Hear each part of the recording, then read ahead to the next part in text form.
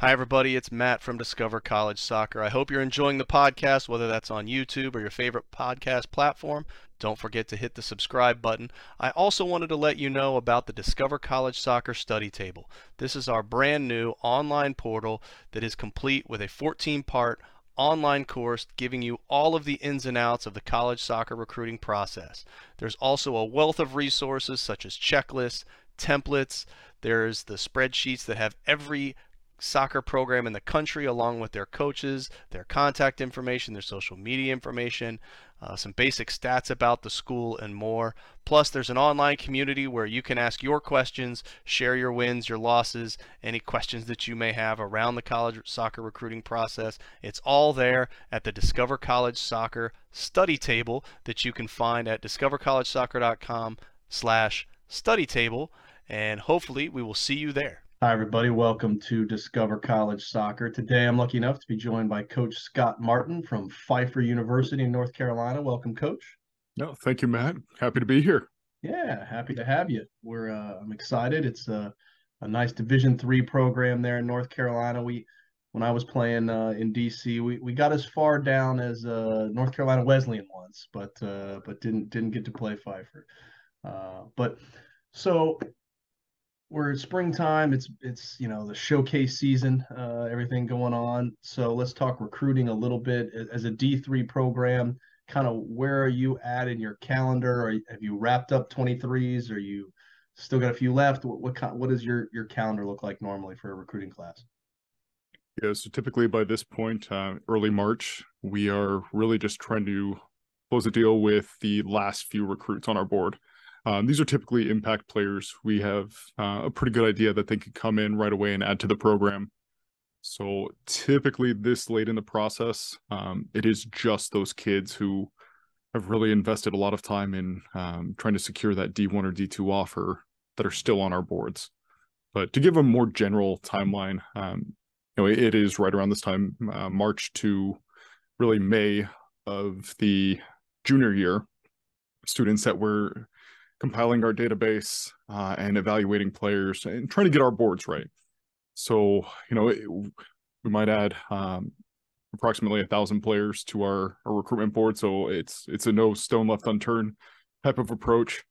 But even within that, we'll identify players that maybe aren't quite at the caliber we need, and players who are gung-ho on that D1 or D2 offer.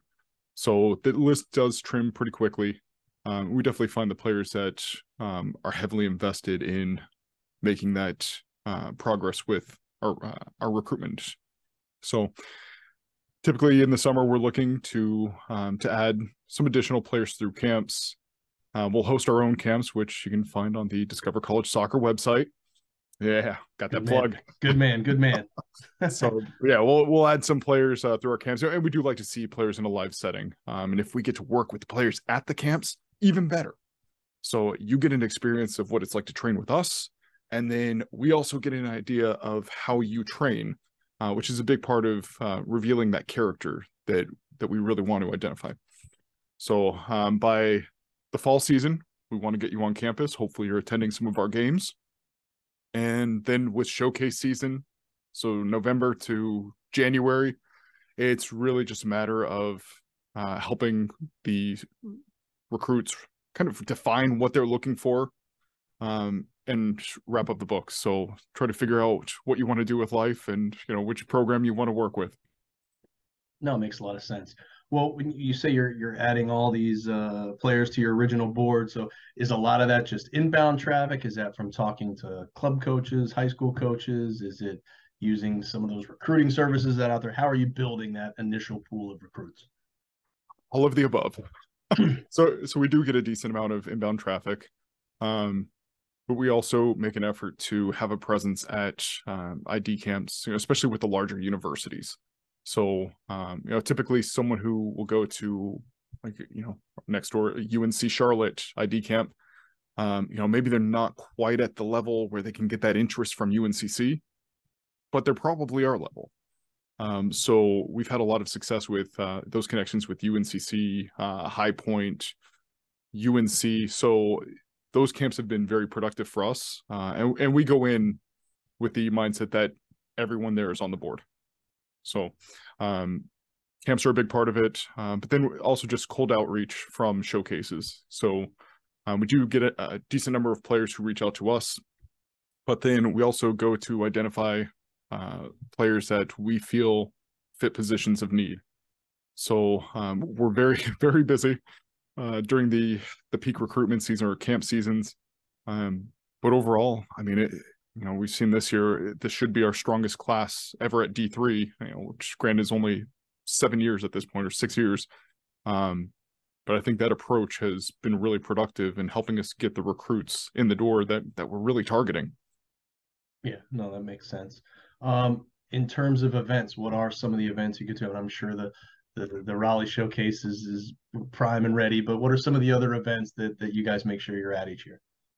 So the great thing about our location is that we know there's going to be an ECNL Showcase in Greer each December. We know the following week we're going to be at the NCFC Showcase. Charlotte Independence had a showcase back in February. Looking at our calendar, Jeff Cup is in Richmond. That's just a couple hours away. So we'll have a presence there. There's the E64 Showcase in Greensboro, which is an hour down the road. And then there's the ECRL Regional Championship, which will also be at Greensboro. So, I mean, we have so many recruitment opportunities to look at high caliber players just within 2 or 3 hours of our campus. So we try to have a presence at each of those events, first just to get the name out there, and then second to really start developing those relationships with the players. Developing the relation, that is a really important part of the process for us. We want to know who's coming into our program, and are they going to add value to our culture, or are they just going to be a number, or kind of be anonymous along the way? So we're very active in getting to know recruits on the board. Well, I may see you up in Greensboro for that ECNL show stuff. Looks like my daughter's team will be up there. Live podcast. Yeah, exactly. There you go. Well, whether it's at an event, at a camp, anything like that, what is it that you're really looking for in players? What is that hierarchy of things, whether it's on the field, off the field, that helps you whittle down that number to say, okay, these are the guys we want? Yeah, so I think just that starting mindset that everyone at the camp is on the board, unless one of the D1s or D2s has already developed a relationship with them. I think that helps us. We go in looking for the best talent available, but talent really is just the starting point. So once we identify who those top players are, we want to see if they're coachable. We want to see if, even when they're with a random group of players that they've never played with before, is the mentality right? We're looking for signs of performance. So when they lose the ball, are they still counter pressing? Are they trying to be leaders out on the field and directing their teammates? With goalkeepers especially, we don't write down a name unless we hear them. So we want players who are leaders, who are vocal, and will bring some kind of a voice to the field. And if you can do it with a complete group of strangers, the odds are you can have some kind of a voice even during your freshman year. So we want players who come in with that personal sense of responsibility and see that they have a voice that's valued, and we expect it to be in practice when they show up on campus. So I guess just other little things that we're looking for. If we get to work with the players directly, are they coachable? When they make mistakes, do they fix them? We want to see that they're thinking their way through the game and trying to figure out what's going wrong and how to correct them. So I love when a recruit, doesn't make the same mistake twice. So that tells me that they're mentally engaged and they're looking for a way to consistently improve the way they interact with the game. No, that's a great way to look at it.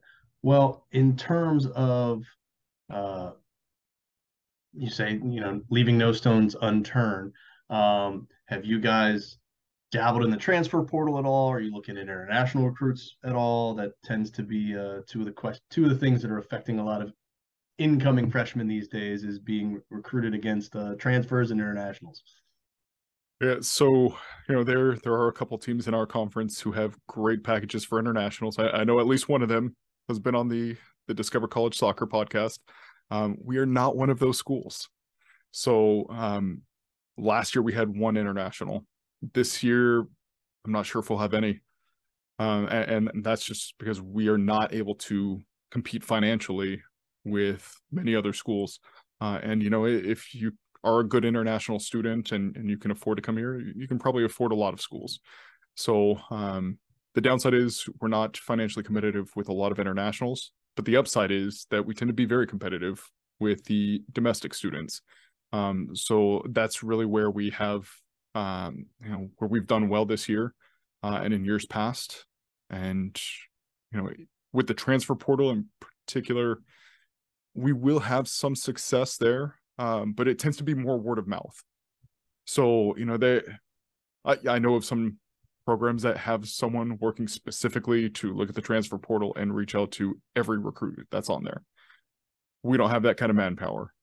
So, but what we do have is we have a team full of guys who have played club their whole lives, and they know of people who are unhappy at their current colleges, or that they are in the portal and they're looking to leave, and so they're reaching out to their buddies, and so we tend to use those relationships, take it more of an inbound way of recruiting through the portal rather than aggressively going out after the people who are listed.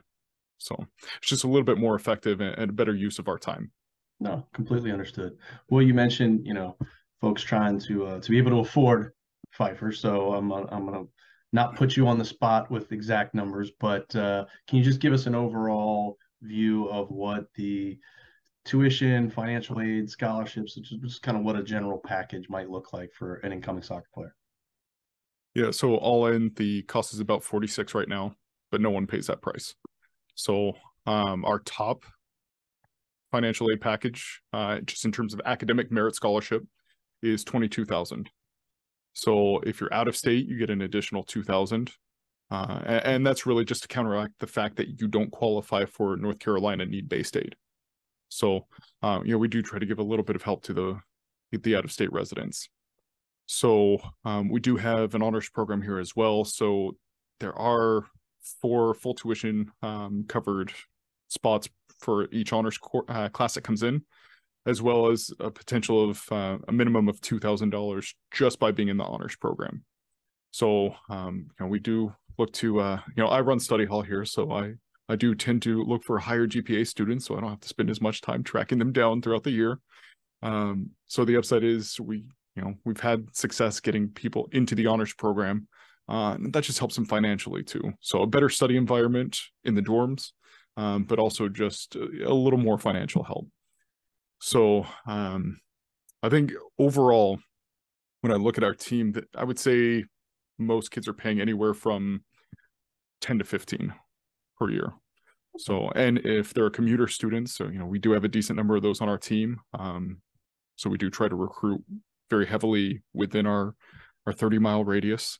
If you're a good student and you live within 30 miles of Meisenheimer, so roughly the east side of Charlotte or closer, I mean, you can get in here for next to nothing. So really good value for commuter students. Yeah, it sounds like it. That's great. Well, let's talk a little bit more about the school. Besides what I can find on the website, give me some of the inside skinny. What are some of the great things about Pfeiffer that folks may not know about? The thing that really stands out with all of our students and even just recruits who are on campus taking a visit is just how friendly and helpful people are here. It is really the kind of place where you do get to know everyone. You're going to have classes with your teammates. You'll have lunch with them, or really every meal with your teammates. But you're also going to get to know students who have a common interest with you. We have a decent number of psych majors on our team, so they'll spend time with people who are within their major, and especially those who have an interest in performance psychology. So just in terms of the number of interactions you're going to have with people, it really is phenomenal on this campus. So you get to know each other really well. And I think the same goes for the faculty and staff as well. So I'm not going to get these numbers exactly right, but one day I was giving a tour and the president of the campus just happened to walk by. So we stopped and chatted with the recruit. It said something to the effect of Pfeiffer is 44% more likely, or like our professors are 44% more likely to have conversations with the students about their career prospects than you'll get at your average school. And when you compare that to public schools, that number skyrockets. So we do have, I think we do have a good staff here, both with the professors and you know, especially our athletic staff, where we're very invested in the people, not just what they can do for us in the classroom or on the soccer field. So it is very much a tight-knit community. So that's definitely one of our standout qualities. We're very invested in helping each other grow and become the best version of ourselves. No, that's tremendous. Well, let's talk a little bit more about being both a student and an athlete, right? So, you know, the academic side is what kids are there for, especially that Division III mantra, right, of the student first. So how do your players balance the demands of both in the classroom and on the field? And what kind of support systems does the school offer to help them? Yeah, so, I mean, studies will show that students actually perform better when they're in season than when they're out. And that's something that I can verify with my guys as well. Yep, yeah, exactly. So I think when you look at it, the season, there's really not much difference between D1, D2, and D3.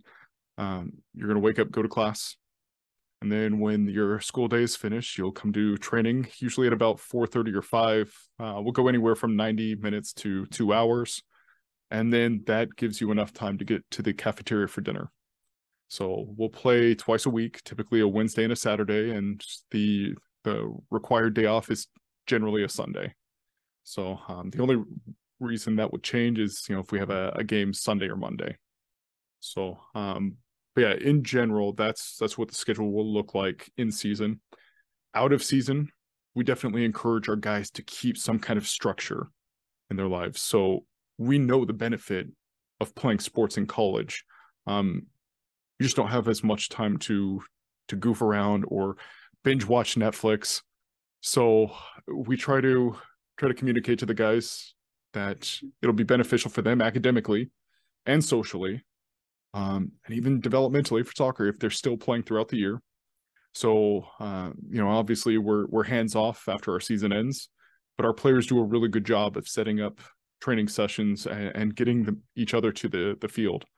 So I mean, even right now, you know, I think the minimum that the whole group is getting together is 3 times a week. And then we have smaller groups that will get together anywhere from 5 to 6 times a week. So the guys do a really good job of holding each other accountable and getting each other to the training grounds.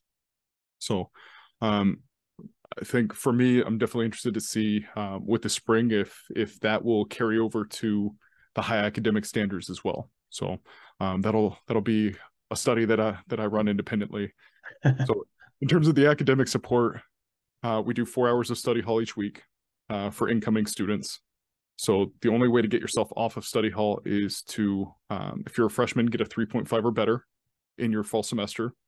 Or if you are a returner, so sophomore or higher, you have to have above a 3.0.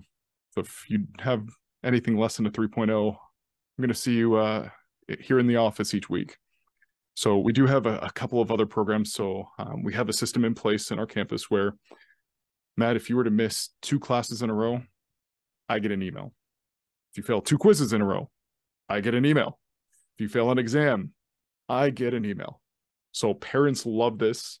It's really our way of ensuring that that we're tracking their son's academic status.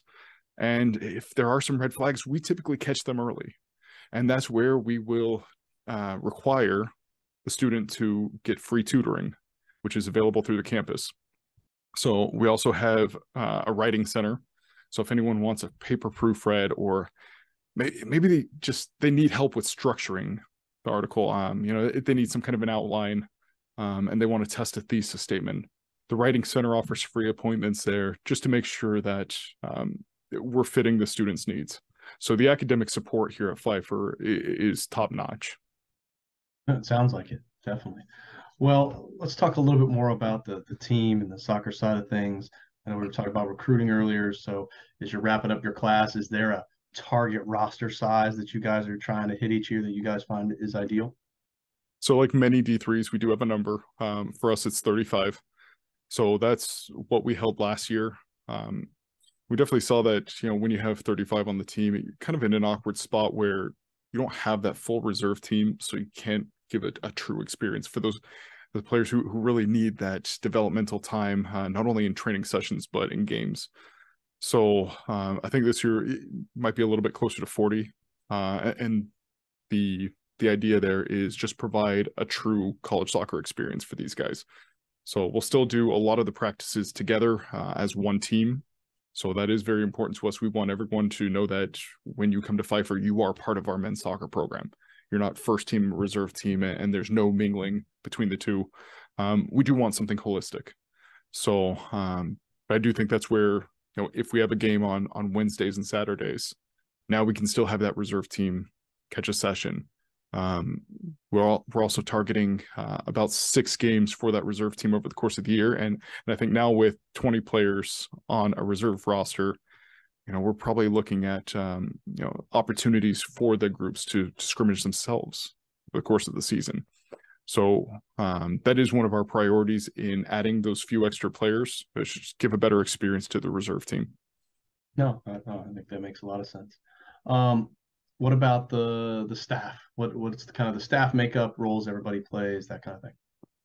Yeah, so Tony Faticoni is our head coach. So former D1 goalkeeper at Rutgers, 2-time national champion. So that's pretty phenomenal from a coaching perspective. If I can get one, I'll be pretty happy. So, but he's the head coach, and then I'm the right-hand man. So, when we get to our fall season, we'll look to add either a goalkeeper coach or a seasonal part-time assistant, just to make sure that we have an extra set of eyes at sessions. So last year we had Coach Gio training our goalkeepers, and that just allowed Coach Tony to shift his focus back to the field players and make sure that we were fully prepared on game day, and that we had 2 sets of eyes catching some of the tactical things we needed to see prior to games. Okay. Well, in terms of the team, how would you describe kind of the coaching staff's philosophy there? Their style of coaching, style of play, and that sort of thing. Yeah, so in terms of the game model, we'd like to be possession dominant. So we want to be the aggressors, really take the game to our opponents. We like to have the ball at our feet. So we are your kind of side that's going to counter press. We want to engage in the high press. And we also know that we have to be tactically flexible too. So there are some games where we will not be able to play that system or that style. We always want to be the aggressor. We want to be the possession dominant squad, but we know that that's just not always going to be the case. So having that tactical flexibility is something that I think we do really well here. And that's where I think even going back to last year, we were having some issues with the high press. So we decided to back off, go into more of a mid block, and we got better results over the course of the season. So we do look to adapt based on personnel needs and just what we're seeing in the games. So, but in general, we have our big idea, something we want to stick closely to. And then from there, we'll make minor adjustments based on the opponent or even just what our personnel is doing well or where they're struggling. So that tactical adaptability is pretty important. Yeah, no, I think that's always important, especially when you get new players coming in every year, right? Yes. Well, we talked about what it looks like during the season. What does your off-season program look like? What are the guys doing now? What can they expect in their non-traditional season? Yeah, so as soon as our season ends, like I said, we encourage the guys to try to keep that structure in place. So usually it's upperclassmen who lead the charge in setting up these extra training sessions or getting guys into the gym. We do have a weight room session or a workout plan available to our players throughout the year. So we can't enforce it as a D3 when we're in that dead period, but they always have that resource available. And we do have a full-time strength and conditioning coordinator who can guide them through that process and just make sure that the technique is right. So, but yeah, in general, the field space is always there. Our guys always have a field that they can play on. Soccer balls, pennies, cones, you name it. Everything's available to our guys year round. So, for the workaholics, the ones who are motivated, want to get on the field, this tends to be a really good place for them. So, I think that's where at D3 you really test your culture, see what you're made of, just based on the participation in the spring. So we do rely on our upperclassmen to make sure that we're preparing ourselves for August. Right now we're early March. We're about to start our spring season, March 13th. Fortunately, next year with the bump to 21 practices and 3 games at D3, we'll have a little more time with the guys. But while we're out of that time, out of that spring season, we are very dependent on the culture, and really that's the feedback we need. So we'll run some tests at the beginning of the spring, kind of see where everyone is, and that'll give us a lot of information on the psychological side of the game, making sure that the mental performance, both individually and as a group, is continuing to develop. Yeah, no, that's fantastic. Well, I'm changing up the way I end these, so you're going to be one of my early guinea pig here, but I think you'll be okay.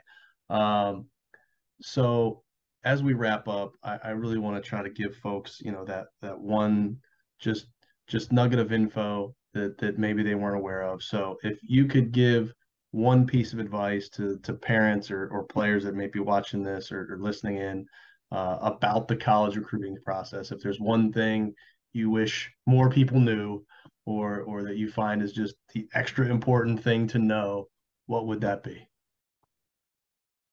The advice I give to every recruit as I walk them and their parents back to their cars is go where you're wanted, go where you're valued as a person, as a player, as a student. Don't get caught up on labels, on status. That's great. You have a buddy going to a Power 5 D1 school, and another buddy who's on athletic scholarship at D2. Figure out what's best for you. So I think ultimately when you look at the college game, we do have a lot of people who they do look at D3 as kind of a fallback. It's almost sounded like it's regarded as rec soccer for college, which it's crazy. Matt, I know you went to Catholic, so a very good D3 program. You're playing against high caliber athletes and grown men. This isn't the college or the high school game. You're not playing against 14 to 18-year-olds. You're playing against grown men. So, and especially at, D2 and above, you could be playing against 24, 25-year-olds. So, and, I think the push for international student athletes coming into the American college game, it just means more talent, domestic talent, is trickling down to D3. So, I mean, this class alone, we've done pretty well with MLS Next and ECNL players. So don't think that that caliber of play here is below what you had at high. It's a significant jump. So do the work. Make sure whatever workout plan you get for the summer, do it. Show up in shape, show up in form. Hopefully, play against adults over the summer, and just make sure that when you show up, you're putting yourself in an environment where, again, you're valued, but then also where you can add value to it. So nothing's given, everything's earned. So go out and get it, but find the right place first. Yeah, love it. Absolutely fantastic advice. Said similar things to many people, so glad to hear it from someone else. Coach, wish you the best of luck in the fall season. And if you get down to Bradenton for any of these recruiting events, give me a shout and we'll catch up. All right. All right. Sounds good, Matt. Thank you for having me. Thanks.